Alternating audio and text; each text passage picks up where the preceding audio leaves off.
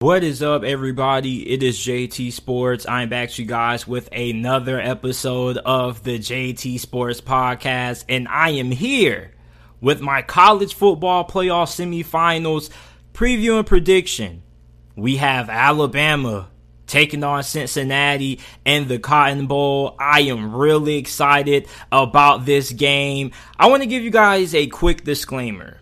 This isn't going to be one of your 10, 15 minute game previews. This is going to be pretty lengthy. This is going to be one of those videos that you're probably going to add to your watch later playlist when you get some free time in your hands, or you just need something to keep you entertained while you're making that ride home from work or making that ride to work, or if you just need something to, help you escape from the world for a minute. This is going to be one of those videos because I have been thinking about this game, taking notes for this game for over the last week or so, and I cannot wait to share my thoughts with you guys. Now, if this is your first time checking out and listening to the JT Sports Podcast, welcome. I appreciate you for tuning in. Make sure that you check out the JT Sports Podcast. Every single video that is uploaded on the channel is available in audio format on every single podcasting platform. Apple Podcasts, Google Podcasts, Spotify Podcasts, wherever you get your podcasts from. The JT Sports Podcast is available. You can click the link down in the description. It'll take you straight to it. Or you can just type in the JT Sports Podcast on any podcasting service that you use. Make sure that you leave a 5-star review. I greatly appreciate it. And if you're listening on YouTube, like the video, subscribe to the channel, and comment your thoughts on this game. Whew. Cincinnati. It's the first G5 program to ever get into the college football playoffs, 13-0. They defeated Notre Dame, which was their biggest win of the year, which was the sole reason or the main reason why they got in. They also had a really impressive win against Houston in the American Athletic Conference Championship game. But boy, what a way to make your college football playoff debut, taking on the behemoth that is Alabama. Alabama is just it's like every time you think Alabama's down, they just find a way. They just find a way when it looks like all the odds are stacked against them. They just find a way to get it done. Like, you wanna know what's crazy? 2 weeks ago, right after Alabama got done playing Auburn and that Iron Bowl Classic, everybody was saying, man, it doesn't look like Alabama has a chance in the world at beating Georgia. They gave up 7 sacks. The offensive line didn't play great. Auburn had TJ Finley pretty much playing on one ankle during that game. They were hanging with Alabama. You also got to look at the fact that the offensive line has been inconsistent, the secondary has been inconsistent, and there were many people in the college football world, you may be one of them watching right now, who said that Alabama didn't have a chance at beating Georgia. So everybody, it seems like, counts out Alabama.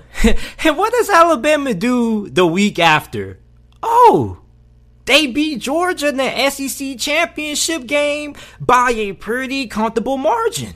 And the offensive line, this same offensive line, remind you, that gave up 7 sacks against Auburn, played their best game of the season against Georgia. And remind you that Georgia had some freaks on their defensive line. You have this guy named Jordan Davis, who is a monster. What is he? 6'6", 6'7", 340 pounds, probably runs a 4.9. The dude is a monster. And they pretty much neutralized him and the whole entire Georgia team. Like, every time you think Alabama's done, every time, they just find a way, man. Like, they just find a way. And for Cincinnati, this is a really tall task.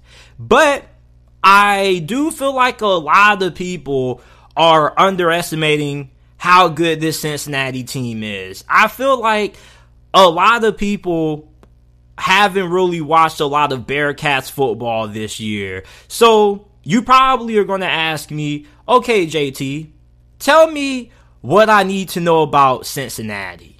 What are their strengths? What are their weaknesses? And how do you think they're going to attack Alabama? And what do they have to accomplish if they want to be able to pull off this massive upset? Because Alabama, as of right now, is a 13.5-point favorite.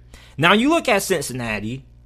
You probably watched them play against Notre Dame. They beat Notre Dame by a pretty comfortable margin. Maybe you watched them play Houston in the AAC Conference Championship game. They also beat them by a pretty comfortable margin. Maybe you watched them beat Indiana.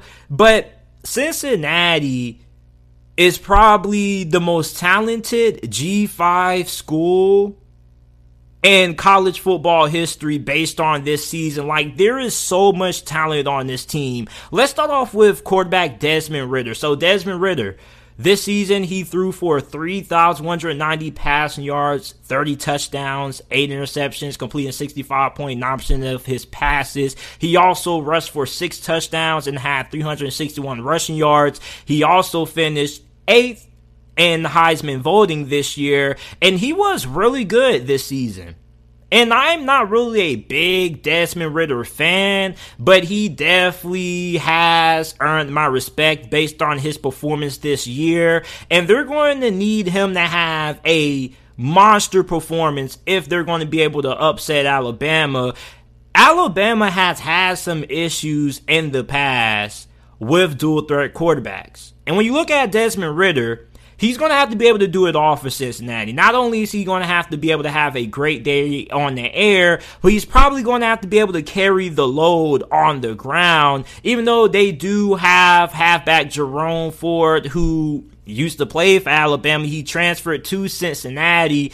He had a stellar season. Jerome Ford ran the ball 200 times this year for 1,242 yards, 19 touchdowns, 6.2 yards per carry. Like, this dude had a monster year. But I'm not expecting Cincinnati to have a lot of success on the ground with Jerome Ford. And the reason for that is because Alabama's run defense has been pretty good this year for the most part. They did a pretty good job in the SEC championship game, slowing down the run game of Georgia, forcing Georgia to have to beat them the air with Stetson Bennett. That was really impressive. So Cincinnati's going to win this game. It's going to be behind the arm and legs of Desmond Ridder. You also have wide receiver Alex Pierce, who has caught 50 passes this season for 867 receiving yards, 8 touchdowns. He's averaging 17.3 yards per reception. Now, when you look at Alex Pierce,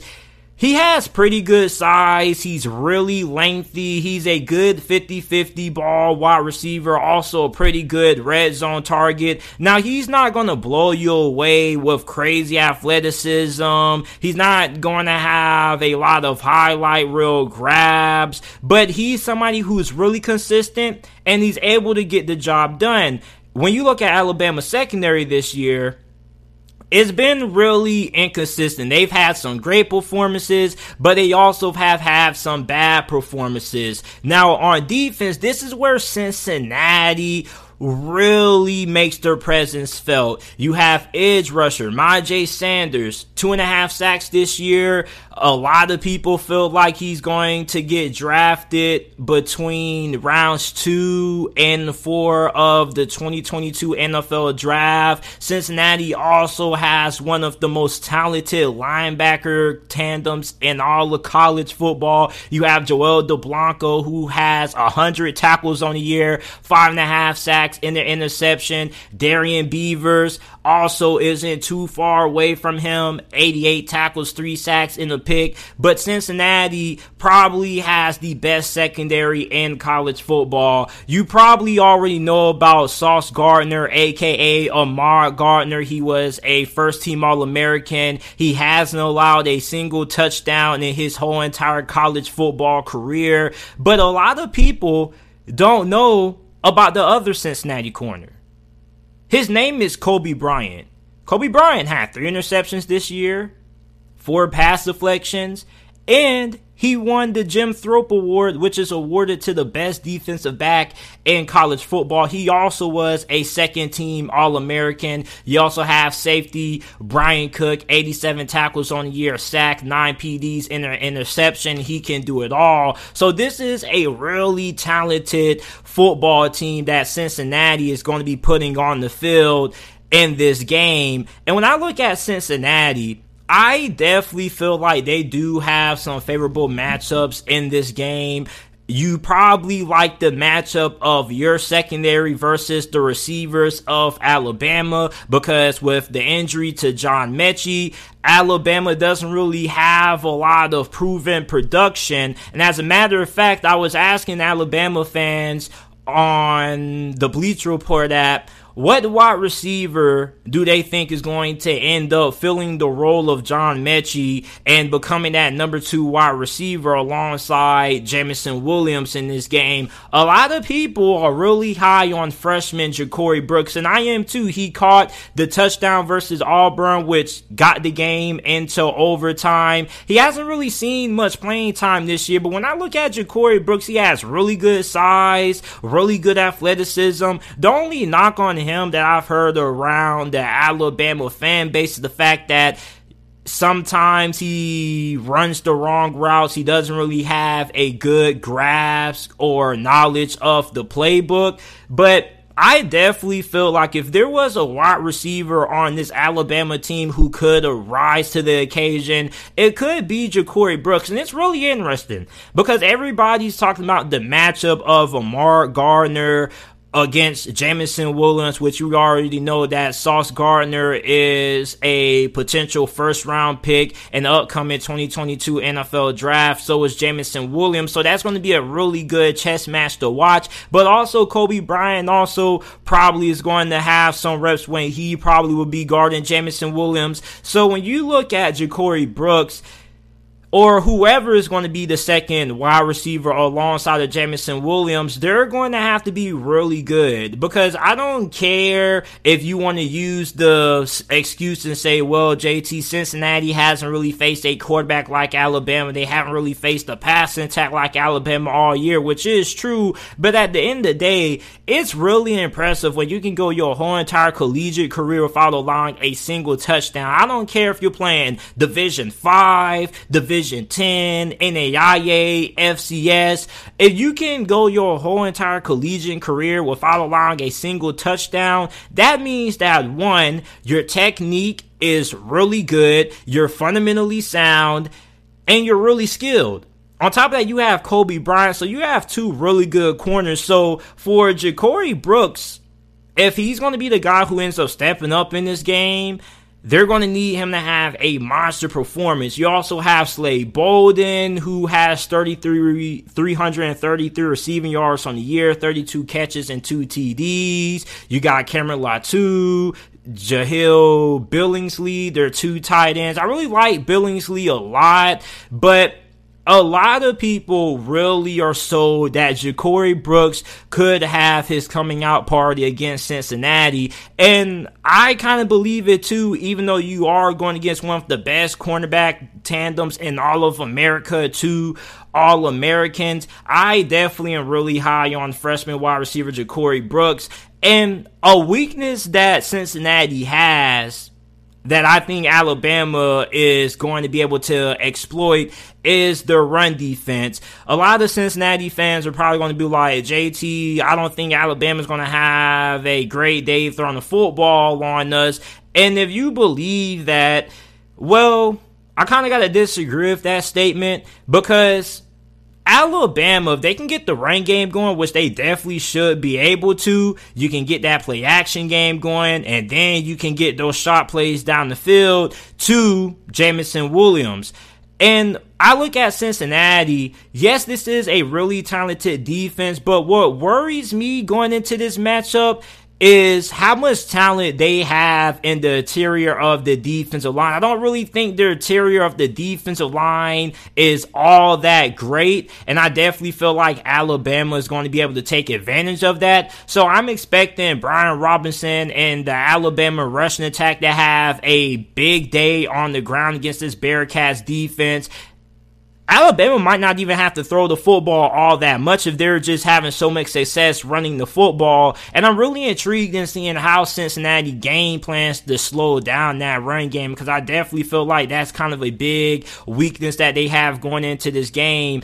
Also, what about the depth of Cincinnati? Cincinnati does have talent, but when you're playing a school like Ohio State or Clemson or Alabama, you gotta have depth. And a lot of times, these schools like Cincinnati, yes, they have talent, but they don't have enough depth to keep guys fresh throughout the first 3 quarters going into the fourth quarter of this game. So for Cincinnati, the first thing that they have to be able to do if they're going to be able to win this game, you're going to have to be able to get pressure on Bryce Young. We saw how different this Alabama offense looks when Bryce Young doesn't have time to throw the football, i.e. you go back to the Auburn game, the offense was really out of sorts. That's because Auburn's defensive line really got after it.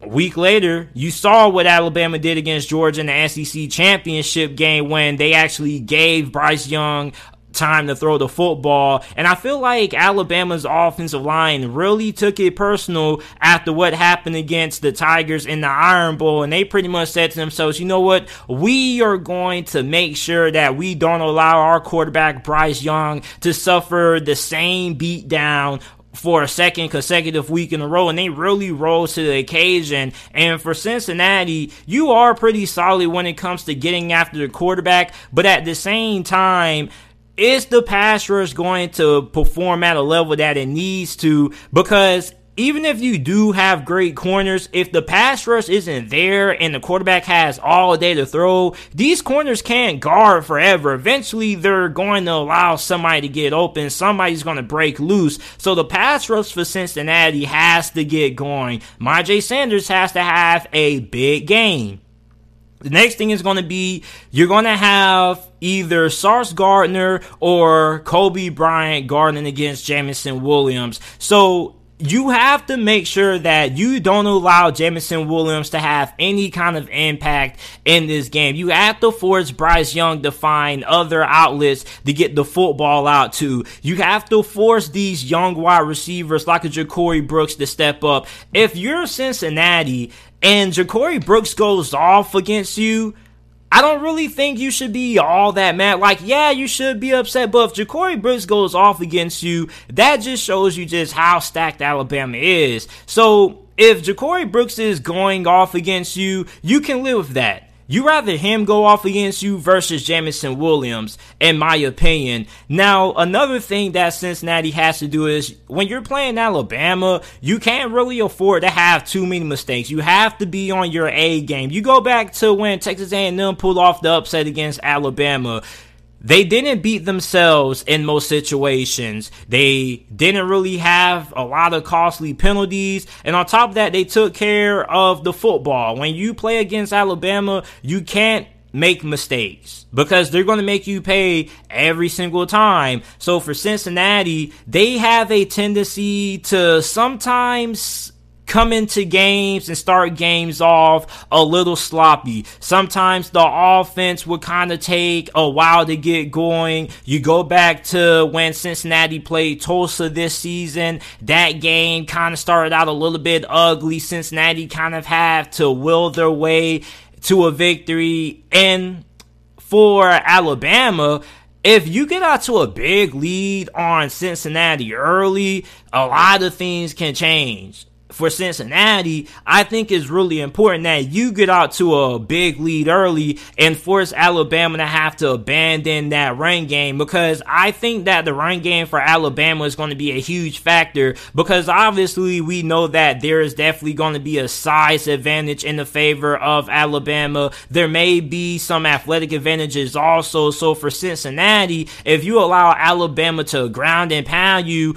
all game, not only are they going to control the time possession, but they're also going to tire out your defense and keep your offense off the field. So Cincinnati has to get out to a big lead early, because that's a good way to stop the rushing attack, because if a team is down by several possessions, then they're not really going to end up running the football all that much. They're going to end up relying on passing the ball to get back into the game. So I think that if Cincinnati's going to shut down the Alabama run game, I think it's going to be because they're going to have to get out to a big lead early. On top of that, Desmond Ridder. You look at Desmond Ridder, we consider Desmond Ridder to be a superstar quarterback. Every team that has won a national championship during this college football playoff era has had a elite level college quarterback. You can't win in this day and age of college football without having a superstar quarterback. Look at the quarterbacks who have won in the past. Mac Jones, Trevor Lawrence. You gotta have a superstar as your quarterback if you're going to be able to win. Is Desmond Ridder that superstar quarterback that we all think he is? We're about to find out. Now, I noticed that a lot of people bring up the team talent composite rankings, and they keep saying that Cincinnati doesn't have a chance. Look at the team talent composite rankings, and I do understand that they absolutely do matter in a sense, but I think a lot of people are overlooking just the player development that these Cincinnati players have had over the last couple of years. And Luke Fickell has done a phenomenal job, him and his staff, of developing these players from 2-star, 3-stars into what they are now. And on top of that, they have a lot of the players who are going to end up being drafted in next year's NFL draft and playing on Sundays. So yes, Alabama does have more 5- and 4-star players. However, I do feel like when you look at Cincinnati, there definitely are some key advantages that they have on Alabama, at least when it comes to their secondary versus the wide receivers of Alabama. Because if you're a Bearcats fan, you're saying, man, JT, we have two of the best cornerbacks in America. I doubt that a freshman wide receiver or a Slade Bolden is going to make one of those guys pay. And if you're a Bearcats fan and that's your thinking, I definitely can understand that. But at the same time, this is where people rise to the occasion. This is where players start to make their presence felt. This is where players make a name for themselves. You remember when Devontae Smith caught the game-winning touchdown in a national championship a couple of years ago? That's really where Devontae Smith started to make his name. And remind you, he was also a true freshman as well. So when Alabama has been put in situations where they've needed to put a freshman in to make a big play, they have delivered more times than not. And for Alabama, you look at their key players going into this game. Obviously, we know about Bryce Young, the Heisman Trophy winner. He has thrown for 4,332 passing yards in this game, 43 touchdowns, only 4 interceptions, 68% of his passes that he has completed. He's really smart. And on top of that, he has a really fast release. Like, if you're going to bring down Bryce Young, you got to make sure that you get to him quick, fast, in a hurry, because his release is incredibly fast. And on top of that, he's really smart with the football. He doesn't turn the football over all that much, which is reflected by his interception to touchdown ratio is off the charts. You look at Brian Robinson, 223 carries on the year, ran for over 1,000 yards, 14 touchdowns. He's a monster. Jameson Williams is one of the fastest, if not the fastest player in America. It's going to be really important that Cincinnati doesn't allow him to get behind anybody in this secondary, because he's going to make them pay. Then you have one of the best offensive tackles in Evan Neal, second team All-American. You got linebacker Henry To'oTo'o, 100 tackles, 4 sacks. Will Anderson is going to be a major factor in this game, because Cincinnati's offensive line is pretty good, and it's probably one of the best offensive lines that you're going to have if you are a G5 school. So you look at Will Anderson, 91 tackles, 5.5 sacks. This dude is a monster. 15.5 sacks, excuse me. I don't understand how Aiden Hutchinson was put over him in the Heisman finalist voting. Like, that didn't really make any sense to me, because when you look at that, the numbers, Will Anderson had more tackles for loss, and I just feel like he had, a bigger impact than Aiden Hutchinson did this year for Michigan, which is probably going to sound hella controversial, not trying to downplay anything Aiden Hutchinson has done, but Will Anderson has been the better player this year than Aiden Hutchinson if we're going by the statistics. Now, you do have safety Jordan Battle, who was also All-American, third-team All-American, 3 interceptions. He caught a big pick six the last time Alabama played in the SEC championship game against Georgia. So Alabama, even though we consider this to be, not the greatest of Alabama teams, this is still a really talented team. As a matter of fact, I believe that Alabama has more All-Americans on their team than anybody in the country. Now, you look at Luke Fickell. Everybody's going to be like, man, Luke Fickell isn't going to be ready for Nick Saban because this is going to be his first time in a big game atmosphere. And if you're saying that, I got to disagree with that. And the reason why is because Luke Fickell has been on some really good coaching staffs with some really good coaches. He has been in championship games. He has played in some big games. Not only that, but Cincinnati has played in some big games. Like, they played Notre Dame this year. They beat Notre Dame. They played Georgia really close last year when they matched up during bowl season, which they probably could have won that game, but they didn't have a field goal kicker. So everybody's talking about, man, Nick Saban is going to have a lot of time to prepare. When you give Nick Saban time to prepare, you have a problem. But I also feel like Luke Fickell and his coaching staff is also going to be able to come out with a good game plan, because everybody just keeps looking at Cincinnati because they're just this G5 school. They're just going to lay down. They're just going to allow Alabama to bend them over and do whatever they want to them. I don't think that's going to happen. I feel like Cincinnati is going to come into this game. They're going to be motivated. These players are going to have their best game all year that they ever had. Okay? And I know a lot of people are going to be like, well, JT, you looked at Cincinnati, they kind of been up and down. Like, yeah, they beat Notre Dame and they beat Indiana and they beat Houston, but they've also had some inconsistent games. And I understand that. But if you're going to say Cincinnati has had some inconsistent games, you got to kind of hold Alabama to that same level, because, yeah, they beat Georgia, but they lost to Texas A&M. You also struggled to beat Auburn. You struggled to beat the LSU team that's pretty much playing you a backup parts. Like, Alabama has had some inconsistent performances as well, so you also got to hold them to the same standard. Also, Alabama's offensive line has been inconsistent all season along with the secondary. And yes, they were able to put it all together against Georgia. That's just one game. Are we really going to overlook the fact that the overall body of work that Alabama has put together when it comes to their offensive line performance and the performance from the secondary? Like, I feel like, yes, they had a great game against Georgia, but at the same time, we still have to take into account that, yes, they have had some inconsistent play from both of those two positions at times this year. I'm still wondering just how good that Alabama offensive line is going to be, and if this offensive line is going to be able to replicate the performance in this game against Cincinnati that they did against Georgia. Albeit Cincinnati's defensive line isn't as talented as the defensive line that Georgia has, they still do have really good linebackers, and they do have Marjay Sanders, who could end up making things really interesting.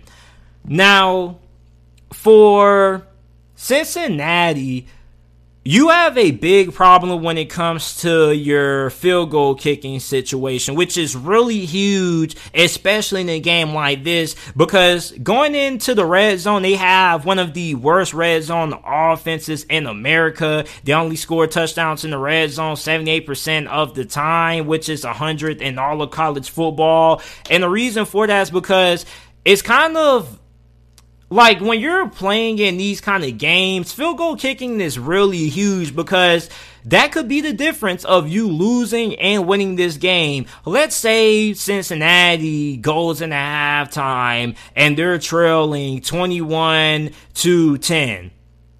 And let's say they miss 2 field goals. Well, if they would have made those 2 field goals, that could have been the difference between a 1-possession game and a 2-possession game. So if you're a Bearcats fan, your field goal kicking situation has to be a major concern, because I always tell people this. having a great kicker is really underappreciated until you don't have one. Kicker is one of those positions that nobody cares about, nobody talks about it until it ends up costing you games. Now, Cincinnati has been so good of a team, and they've been so much better than the teams they played this year, where they haven't really been put in situations when they've had to rely on their field goal kicking all that much. This is going to be a game where that kicking situation is going to come back to haunt Cincinnati. Also, on top of that, Cincinnati's run game, like I alluded to early, I don't think that Jerome Ford is going to have a monster game against Alabama. As a matter of fact, I would be extremely surprised if Jerome Ford breaks over 70 rushing yards in this game. Now, I'm not saying that as a knock against Jerome Ford. I'm not saying that at all. I'm just saying that you look at how good Alabama's run defense has been all year. Alabama is fourth in America in the rushing yards per game allowed. They're only allowing 84.2 rushing yards per game. So I really feel like for Cincinnati, the run game isn't going to be there, but the passing game could be where they make their presence felt, because like I also said earlier, the Alabama secondary has been really inconsistent. Josh Jobe has been hit and miss at times. Like, yes, you do have Jordan Battle, but Alabama has had some communication problems. They put it all together against Georgia,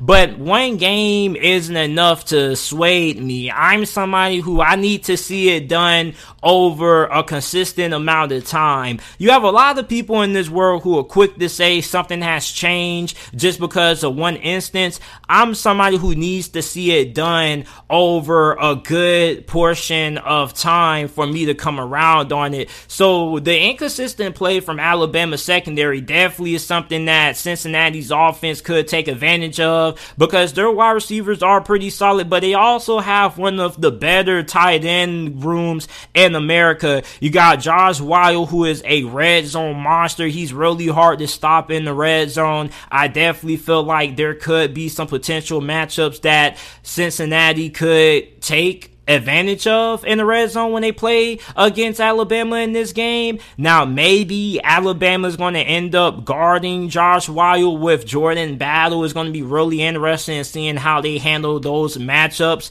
But also, for Cincinnati, another strength that I think that they really have, the fact that I think that Cincinnati is really good when it comes to making adjustments mid-game. And we give Nick Saban a lot of props for his ability to come out of halftime and make adjustments. Cincinnati has been a lot of games where they came out flat, things weren't working, and they had to find another way to win. And being able to find multiple ways to win just shows you that you have a great coaching staff. And when you have a great coaching staff, they're able to make adjustments on the fly. And that's something that you don't really see all that often in these semifinal matchups, in my opinion. Like, these coaches aren't really all that great when it comes to making adjustments against Alabama. Alabama isn't a team that you can just play with a set game plan, because oftentimes when you have a game plan against Alabama, you're going to have to alter it maybe 4 or 5 times during the game,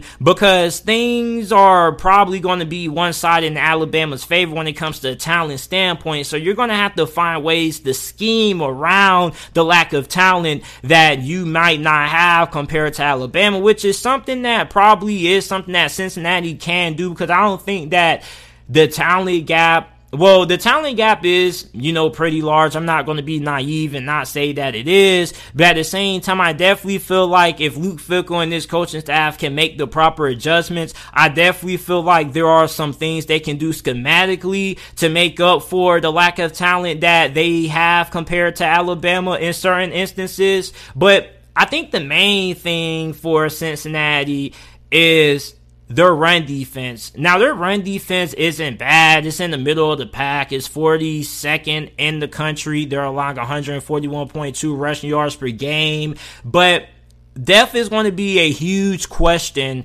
that I have for Cincinnati in this game, because when you're playing a school like Georgia or Clemson or Ohio State, they have multiple guys on the bench who could end up starting at several other Power 5 programs, which means that they're going to be able to rotate in other guys to keep their starters fresh into the fourth quarter. If Cincinnati gets into the fourth quarter, you have to wonder just how much are they going to have left in the tank. Because we know when Alabama gets into the fourth quarter, they're going to be 100%. Well, they may not be 100%, but they're going to be full go. They're going to be pretty well suited to go all out for the last 15 minutes because they're going to be able to rotate guys in and keep guys fresh. For Cincinnati, I don't know if they have that elite depth. And that's something that these elite powerhouse schools have that schools like Cincinnati don't really have. They don't have that elite depth. They don't really have a guy who can come off the bench and still give you pretty serviceable production.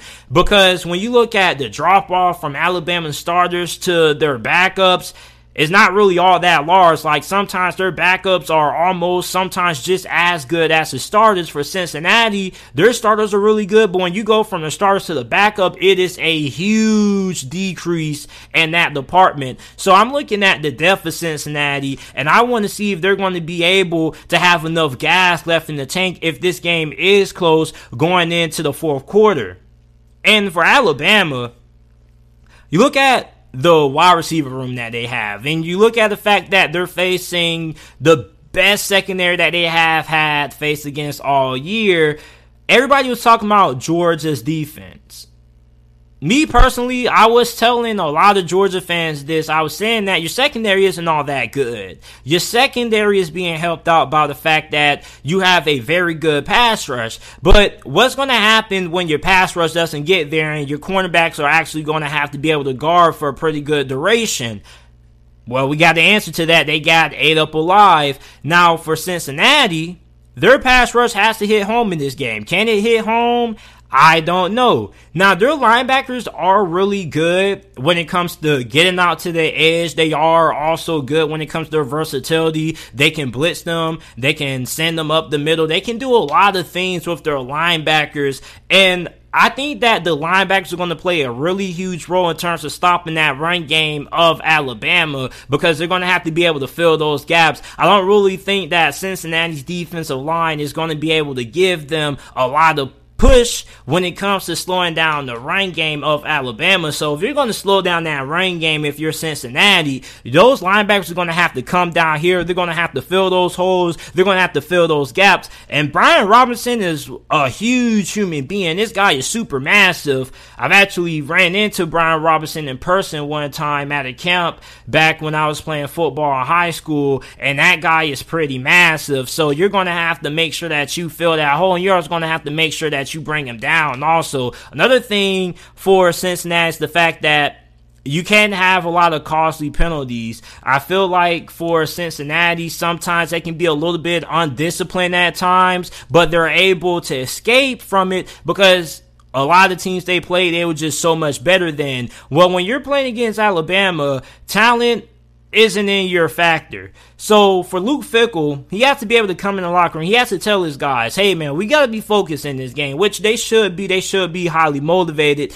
But at the same time, he also has to tell them, listen man, we got to be disciplined. We got to be disciplined in our assignments. We can't have any blown coverages. We can't have anybody not knowing what's going on. We have to be on the same page when it comes to communication. And same thing with Alabama. They were pretty good when it came to their communication in the SEC championship game against Georgia. Really eager to see if that continues. Now, Cincinnati's offense doesn't really have anybody, in my opinion, that is an absolute burner, somebody who can just flat out just turn on the Jets and beat you downfield deep with pure speed, like how Alabama has with Jamison Williams. So they don't really have like a deep threat that can catch like a 50-yard bomb on pure speed. So I also think that's something that's going to play into Alabama's favor. And for Alabama, you might not even have to you might not even have to blitz at all. You may be able to be able to get pressure just rushing 4, maybe you send 5 from time to time. But also,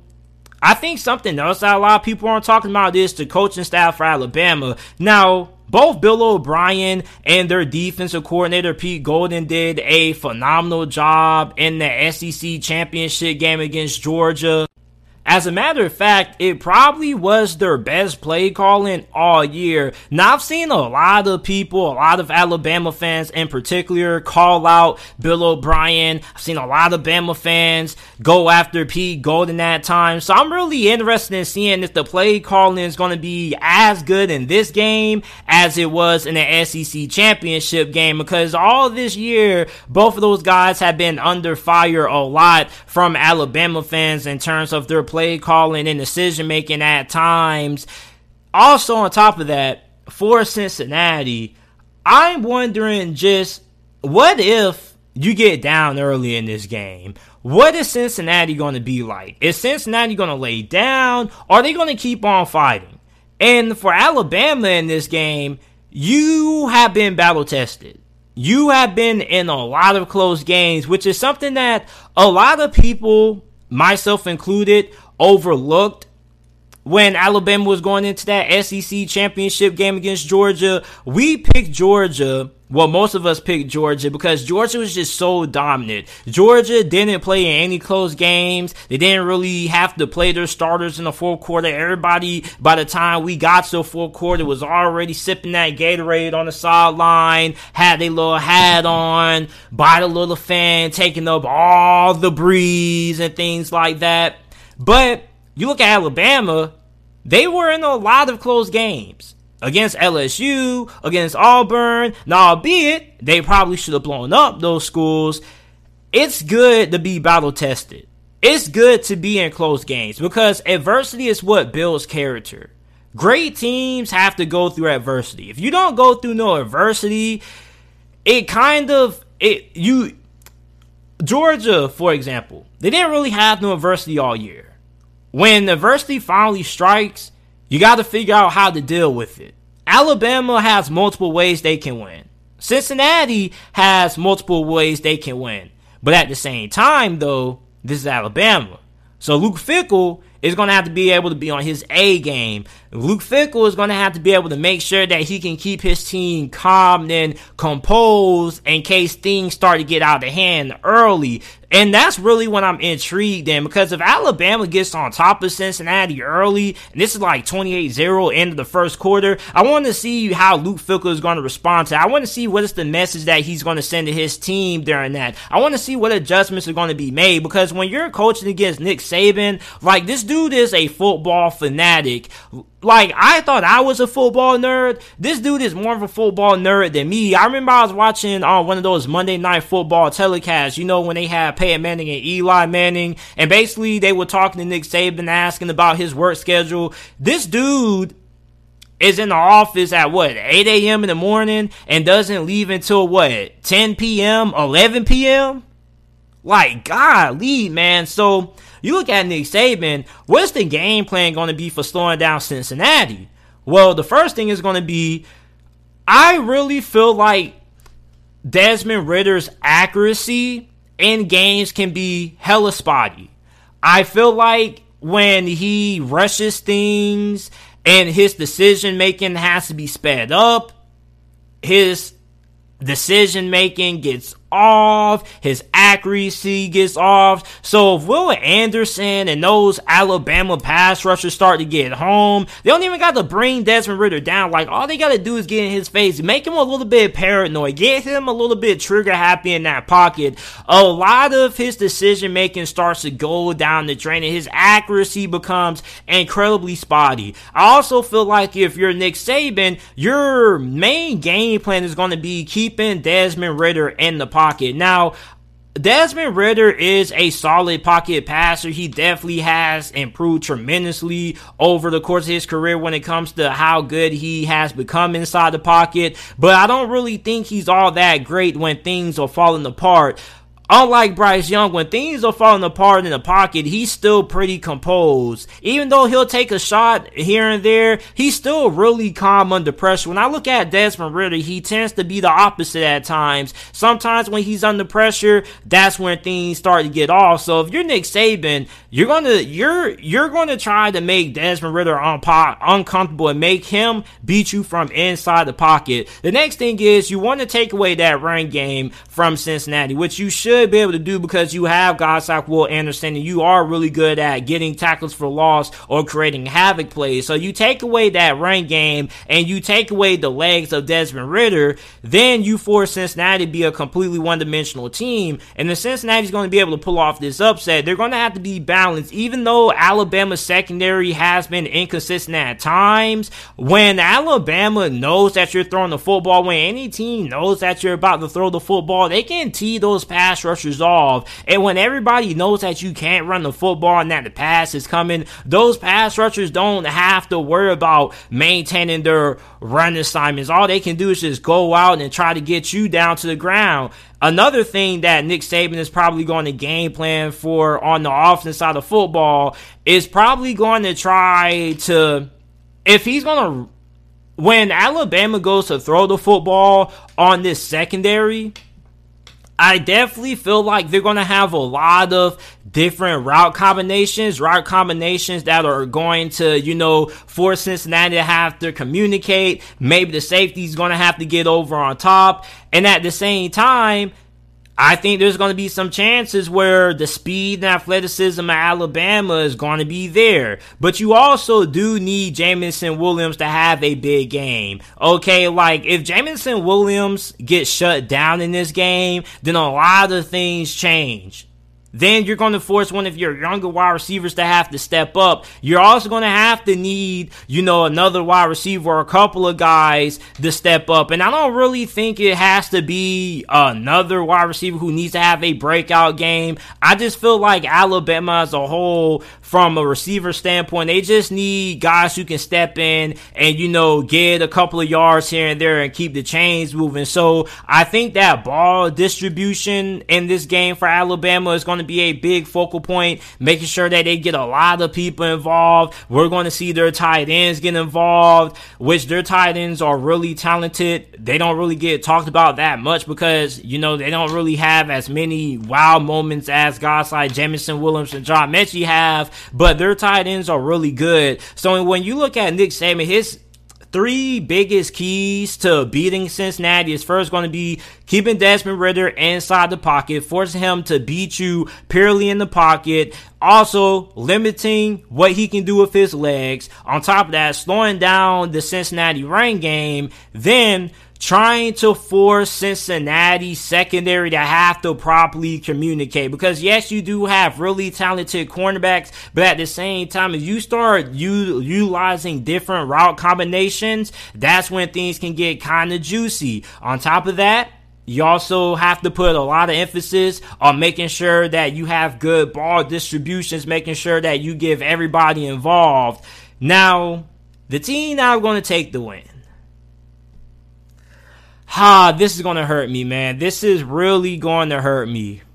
I'm going to take Alabama to beat Cincinnati. And it's funny because I was talking to a lot of my friends over the last couple of days, and I was telling them, I was like, man, like, the more I research and dig into this game, the more I feel like Cincinnati's going to win. But now that I start to think about it more, Cincinnati is lacking in some very important areas. And the area that scares me the most is their kicking situation. Because if you're going to beat Alabama, you're going to have to be able to score points. Rather that be touchdowns or field goals. And since Cincinnati can't kick field goals, they're going to have to end up going for it on fourth down. And if they don't end up converting on fourth down, they're going to end up leaving points off the board. And when you're playing Alabama, you can't afford to leave points off the board. Like, if you can get 3 points, take those 3 points. Field goal kicking is going to be really critical because if this game ends up being close and it comes down to a field goal, Cincinnati's going to be at a disadvantage because they don't have the consistency there out of their field goal kicker. On top of that, I just don't think that Cincinnati has enough elite depth to last a full 4 quarters with Alabama. And I love Cincinnati, and I really wanted to pick Cincinnati to win this game. I thought I was going to pick Cincinnati to do it, man. I just can't. Now, will this game be a blowout? I don't think it is. I think that this game should be pretty competitive for the first couple of quarters, and then maybe we start to see Alabama break away. But at the same time, you guys got to remember, this is the same Cincinnati team that took Georgia down to the final seconds last year when they played in the bowl game. I know a lot of people are going to be like, oh, they had this guy not playing. Cincinnati had guys not playing too.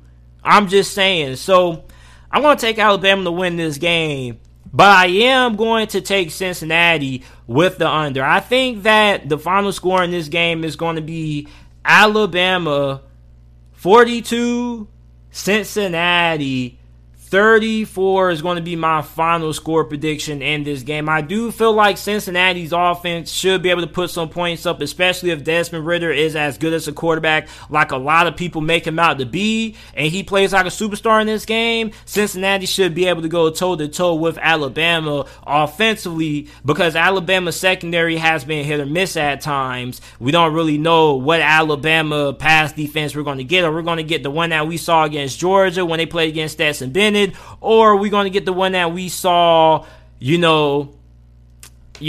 the season when they were playing against A&M and, LSU at times when teams were able to have success passing the football. It was also that Florida game earlier in the year when they had success running the football, but that was because they had, the read option game going. And for Cincinnati, they're probably going to utilize the read options, utilizing our RPOs. But overall, man, I got to take Alabama to get the win. I really tried to pick Cincinnati to win this game. I really did. And I'm rooting for Cincinnati to win.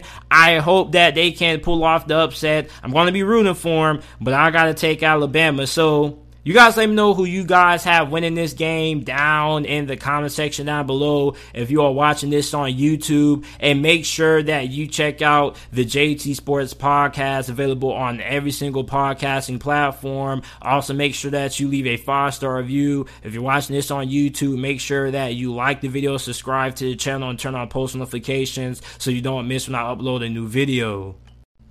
The next semifinal matchup that we have to talk about, we have Georgia taking on Michigan in the Orange Bowl. This game is going to be played on New Year's Eve, kicking off 7:30 p.m. Eastern Time on ESPN. Georgia currently enters this game as a 8.5 point favorite. Now, the last time we saw Georgia play, they got smacked around by Alabama in the SEC championship game, 41-24. And boy, when I was watching that game, I was just shocked. I could not believe what I was seeing. And after the game, I was telling people, I was like, man, I'm so shocked that Alabama defeated Georgia. And of course, all the Alabama fans started commenting underneath the video saying, see, that's what you get for betting against Alabama. That's what you get for betting against Nick Saban. And Georgia fans were telling everybody who didn't give them a chance to beat Alabama in the SEC championship game, they were telling people, man, y'all just picking Alabama because of their name. Y'all not even giving us a fair shot. We've dominated every single body we play. We're going to beat Alabama, and we're going to beat them bad. And it looked like that, because Alabama the week before barely escaped Auburn. They gave up 7 sacks. Their offense looked anemic. I was like, there was no way in hell in God's loving earth that Georgia was going to lose to Alabama. But man, let me tell you about Nick Saban. Nick Saban has to haunt Georgia fans. And I know Georgia fans have to have nightmares of Nick Saban, because for some reason, Georgia cannot seem to find a way to slow this man down. Every year, we think that Georgia is going to win it all. Alabama just always has the final say. And I don't know what Georgia has to do to finally be able to beat this ghost, this monster, this demon that is Nick Saban. I don't know what they have to do. But they're playing Michigan. And Michigan is a very phenomenal team. They defeated Iowa in the Big Ten championship game 42-3. And it's funny because there were a lot of people who felt like that was going to be a letdown game for Michigan. Now, I understand why people felt like that, because they had a big win against Ohio State, and the game was their first time beating Ohio State in God knows how long. And many people felt like Iowa's defense was going to be able to slow down Michigan's offense. But a lot of people forgot that even though Iowa had a great defense, they didn't have a lick of offense. These two teams have similar playing styles. They both put a lot of emphasis on running the football, great defense. They have great players on both sides of the football, especially when it comes to how great their defensive lines are. And this is refreshing to see, because in the year of 2021 going into 2022, it seems like all college football is about now is the air raid offense, spread offense, throwing the football 40, 50 times down the field, not really playing great defense. This is going to be a throwback game. And if you are one of the OG college football fans out there, you know, I'm like 19 years old. I was born in 02, so I don't really know what college football was like in the 70s and 80s and the 90s, but this is going to be the kind of game that you're going to sit back and you're going to enjoy if you are a OG college football fan, because this is going to be a smash mouth game. Great defense being played, not a lot of points being scored. Like, this is going to be a great throwback game for a lot of people, because you look at Georgia, and Georgia's defensive line looked so dominant all year. You got this monster of a man named Jordan Davis. He's like, what, 6'5", 6'6", 350 pounds, and runs like, what, a 4.9? The dude is a freak. The dude is a freak. He won the Chuck Bednarik Award, the Outland Trophy. Like, I did not know how Alabama was going to slow this man down. Then you got Nakobe Dean, you got Nolan Smith, you got Devontae Wyatt. Like, Georgia had so many great players on their defensive line. And you look at Michigan, they have a lot of great players on their defensive line. You got Aiden Hutchinson, Heisman finalist, 14 sacks, 15.5 tackles for loss. Then on the opposite side of him, you got David Ojabo, 11 sacks. You got defensive back Daxton Hill, 65 tackles, 2 interceptions, 7 pass deflections. Like, there is a lot of great talent on both teams when it comes to the defensive side of the football. Like, I am so excited for this matchup. Now, when I look at Georgia, their defensive line and their whole entire defense let me down the SEC championship game, because you were blowing teams out all year. You blew out Arkansas, you blew out Auburn, you blew out Tennessee, you blew out pretty much everybody. And then you play Alabama. Remind you, Alabama the week before just gave up 7 sacks against Auburn. So I was thinking that Georgia's defensive line was going to come in to the SEC championship game and dominate Alabama. That didn't happen. Like, Alabama's offensive line looked so different. Like, Alabama's offensive line all year has been heavily inconsistent. They've been rotating guys in and out, and I was thinking there was no way that Georgia's defensive line wouldn't take over that game. So I got to ask you Georgia fans, like, what happened? Like, you know, like, did somebody put something in these guys' food, or what happened? Because, like, I'm still trying to figure out what went wrong for Georgia in the SEC championship game. And going into this game, you got to ask yourself, what needs to be corrected?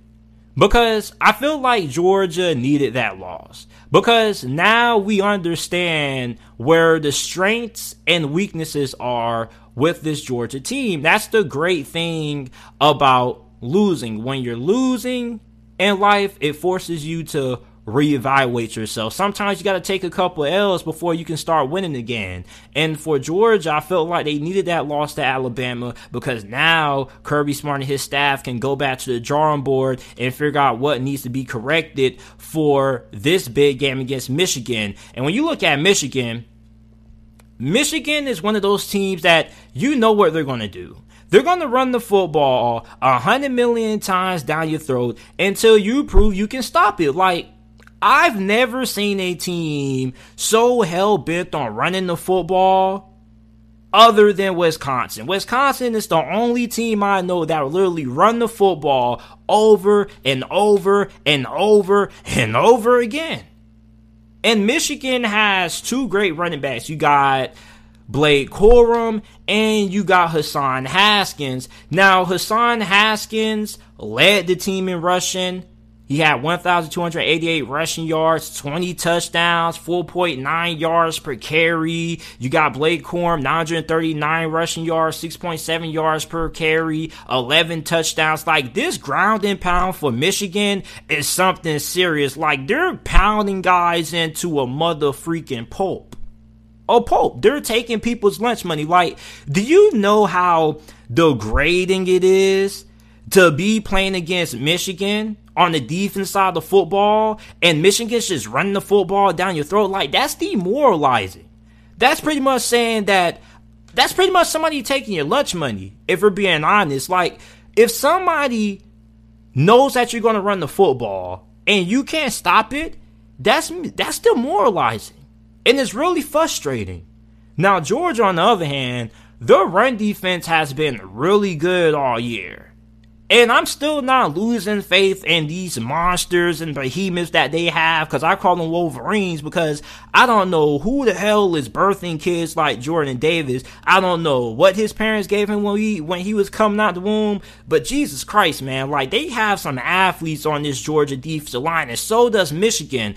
So I'm interested in seeing just what team is going to be able to have the most success slowing down the run game. Because the run game is the key component to both of these two offenses. Now, for Georgia, I feel like the run game is way more important than their offense because we know what Stetson Bennett is. We saw it in the SEC championship game. And I've said this over and over again. If Stetson Bennett has to throw the football more than 25 times, that puts Georgia at a disadvantage. A lot of Georgia fans got on me. They said, oh, why you hating on Stetson Bennett? Like, I'm not hating. I'm just telling you what it is. And you guys know the truth. You guys know the best quarterback isn't starting. The best quarterback is on the bench.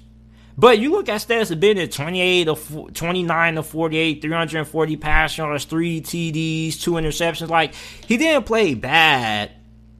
But when you're trying to win a championship in college football, you gotta have great quarterback play. Above average to average quarterback play isn't going to cut it.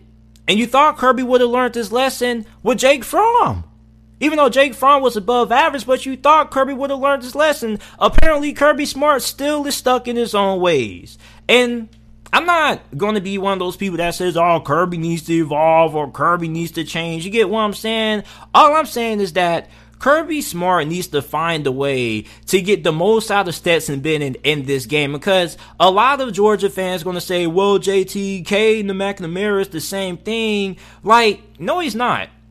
If Michigan gets down into a situation where they have to rely on Cade McNamara to win the game for them, he can do it. He had a pretty good showing against Michigan State, although they lost that game. Like, Michigan can throw the football if they need to. And Cade McNamara is more than capable of being able to carry Michigan to a win in this game if he has to. Stetson Bennett, not so much. Now, Michigan's wide receivers are really solid. Okay, like, a lot of people try to make it seem like Michigan doesn't have talent at wide receiver. Like, I don't know where that's coming from, but Michigan has talent at wide receiver. They just don't really get to showcase it all that much because they're running the football a million times a game. Now, Georgia, on the other hand, their offense, for the most part, is pretty balanced. They throw the football a good amount. They also run the football a good amount. You got Zamir White, you have James Cook, you have Kenny McIntosh. So you have three really good running backs. Now, Zamir White is the most talented running back. He leads the team in rushing yards and touchdowns. He has 718 rushing yards on the year, 10 touchdowns while averaging 5.3 yards per carry. Look at James Cook. He's a little bit more nimble and more shiftier than Zamir White, in my opinion. He's also really good. Then you got Kenny McIntosh, who is the better pass catching back of the two, or of the three. So Georgia's offense is pretty balanced. They have some very good playmakers on the outside. George Pickens came back in the SEC championship game, like when Gary Danielson said George Pickens. I was like, George Pickens? When did he come back? Didn't he tear his ACL in spring? So apparently he's back now. Then you got this tight end named Brock Bowers for Georgia, who is an absolute monster. This guy had 10 receptions, 139 receiving yards, and a touchdown. He was pretty much carrying the Georgia offense on his back. And for Michigan, I'm eager to see what the game plan is going to be for slowing him down, because for Michigan's linebackers, I feel like they're really good, but I haven't really seen them been tested yet when it comes to guarding great tight ends. And when you look at Brock Bowers, man, this guy's a beast. Michigan is definitely going to have to find a way to slow him down, because this is Stetson Bennett's best target and his most reliable target. And Stetson Bennett seems to trust him more than anybody else on that Georgia offense. Now, this game is going to be a dogfight. Okay, it's going to be like a 6-round championship fight in boxing. The first round, they're going to be figuring each other out. Then the next couple of rounds, they're going to be throwing jabs. They're going to be trying to figure out what moves works, what's effective. And then in the final round, we're going to see who has enough gas left in the tank to pull it off, because this game is going to be low scoring. There's probably not going to be a lot of offense. There's probably going to be a lot of punting. Field position is going to be really important in this game. Special teams has to be on point for both of these two teams. Who's going to be able to pin their opponent inside the 20? Who's going to have to start out inside their own 5-yard line? Who goes through and out from their own 5-yard line and has to punt the ball and give the opposing team good field position? So special teams, field position, going to be really key in a game like this. Also, you got to make sure that your kicking situation is on point. Don't be like Cincinnati going into a college football semifinals matchup and you don't have a great field goal kicker. Also, red zone is going to be really important. Which team is going to be able to smack it in for 7 or 6, and which team is going to have to end up settling for 3. That's going to be really important. And also, both of these two teams probably aren't really going to have that many possessions if they're able to execute their game plan the way they want to offensively, because both of these two teams, their identities are they want to run the football. Even though Georgia seems to be a little bit more balanced at times than Michigan, they both want to run the football. They want to control time possession. They want to keep your offense off the field. They want to keep your defense on the field. So for one of these two teams, let's say the first quarter begins, one of these two teams, whoever gets the ball first, the other may not touch it until the last 4 minutes of the first quarter, because these two teams, they have some pretty long drives. Their drives can take up some time, especially Michigan. They had a couple of drives this year that ended up taking 9-8 minutes off the clock. So you got to make the most of every possession. That means turnovers are going to be really critical. One turnover in this game could be huge, and it could decide the winner of this game. And I know it's just one turnover, but it's huge in a game like this. When you don't get a lot of possessions, you got to make every single snap, every single play count, because you can end up with the ball to start the first quarter, and you may not end up touching the ball again until midway in the second, messing around with these two teams. Now, Georgia's defense still is pretty good. Okay, I'm not changing the narrative on Georgia's defense. There's a lot of people that are trying to say, is Georgia's defense overrated? It's not overrated. It's just the fact that a lot of people overlooked their secondary. Nobody really talked about the secondary. And I was arguing back and forth with Georgia fans during the middle of the season. I think it was when they ended up playing Tennessee. And I was saying that I wonder if Tennessee is going to be that team that tests how good their secondary is. Because Georgia's secondary has kind of been put in a safety blanket per se, because anytime you have a great pass rush, you don't have to stay in coverage for all that long. In Georgia, they already proved to be a big mismatch up front for the majority of teams they played this year. So pretty much they were already forcing quarterbacks to have to get the ball out fast, so it wasn't really a lot of opportunities to really try to test that secondary downfield. Well, we got to the SEC championship game, and Bryce Young in Alabama, they took it personal. Alabama's offensive line said, you know what? We're not about to let Bryce Young get eggplanted in the ground by these monsters. And they stood the ground, and they stood tall. And Alabama's passing attack was on fire. And that goes to show one of the weaknesses of this Georgia defense is the fact that secondary isn't as great as what we thought it was. And the reason for that was because the defensive line was so dominant. But what happens when that pass rush doesn't get going? So for Georgia, I think that it is very big in this game that they try to force Michigan into third and long situations. And same thing for Michigan. Like, the keys to the game for both teams are going to be trying to win on first and second down, trying to stop the run, trying to get negative yardage, and forcing both of these two teams to get put in obvious passing situations where they have to throw the football.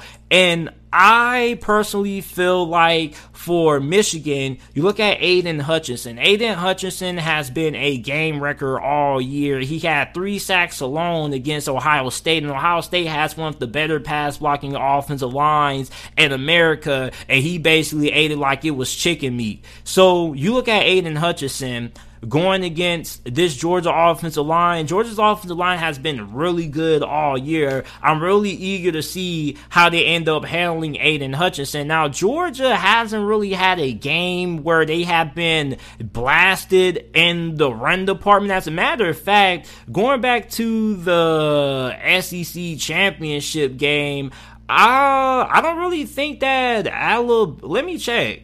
Yeah, like, Alabama ran the ball for 115 yards. Like, that's probably the best performance somebody had all year when it came to running the football on Georgia. So for Michigan, it's going to be really tough to get a lot of yards on the ground against this Georgia defense because they have a lot of size, a lot of athleticism. Now, you can say the same thing for Georgia, but at the same time, though, for Georgia, you have Brock Bowers there, so you can open up the play-action pass game. Same thing for Michigan. Like, these two teams are just so similar in playing styles. I'm really trying to figure out, like, what makes both of these two teams unique in their own way? Like, what is a big difference between Georgia's style of play this season and Michigan's style of play this season? You guys got to help me out in the comment section if you're watching this on YouTube, because I'm trying to figure out, like, what are some differences that these two teams have, because these two teams, they wake up, they look at themselves in the mirror, and they see each other. So this is going to be a very intriguing matchup, because the most important keys are going to be which team can put the other in more obvious passing situations, which team can put each other in third and long situations, and also which team is going to be able to win the time of possession battle, because that's going to be huge. The team that most likely is going to win this game is going to be the team that's able to control the clock and keep the other off the field. So the team I'm going to take to win this game, I'm going to go with Michigan. And the reason why I'm going to go with Michigan is because I trust Cade McNamara more than I trust Stetson Bennett. And I feel like that's ultimately what this game may come down to. Which one of these two quarterbacks is going to be able to make the big play? And I feel like for Cade McNamara, he gives me a lot of A.J. McCarron vibes. A.J. McCarron was really good when Alabama first entered the 2010s, And this Michigan team gives me a lot of those old Alabama team vibes before Alabama started to become a little bit more pass heavy over the recent years. But you look at Michigan, look at Cade McNamara, everybody looks at him as a game manager, which I'm not going to disagree with that, but he's a very highly efficient game manager, and also he can carry you to a win occasionally if you need him to. For Stetson Bennett in Georgia, I don't really have a lot of confidence in Stetson Bennett, and we saw that in the SEC championship game. Like, yes, he does have some mobility. Yes, he has a lot of heart. But at the same time, when you're trying to win a national championship, you got to have a quarterback who can go get it for you. And for Michigan, they have that in Cade McNamara, and he showed that several times this year. When Michigan has to lean on him in the pass game, he can get the job done. Now, for Georgia, we saw for the first time all year when the running game wasn't going and they had to win the ball throwing the football, they weren't able to get it done with Stetson Bennett. The decision making wasn't all that great, and I wasn't really all that impressed with how Stetson Bennett really performed. He didn't play bad, but I didn't think he played all that great. And Georgia fans understand that to win this game, you're going to have some great quarterback play. No matter how effective you are running the football, there is going to come a time in this game where you're going to have to be able to make some big throws. And the quarterback who I think is going to be able to make more big throws is going to be Cade McNamara. So I'm going to take Michigan to win this game. 20-14 is my final score prediction in this game. I think this game is going to come down to the final possession. I'm going to take Michigan to get the victory. You guys let me know who you guys have winning down in the comment section down below.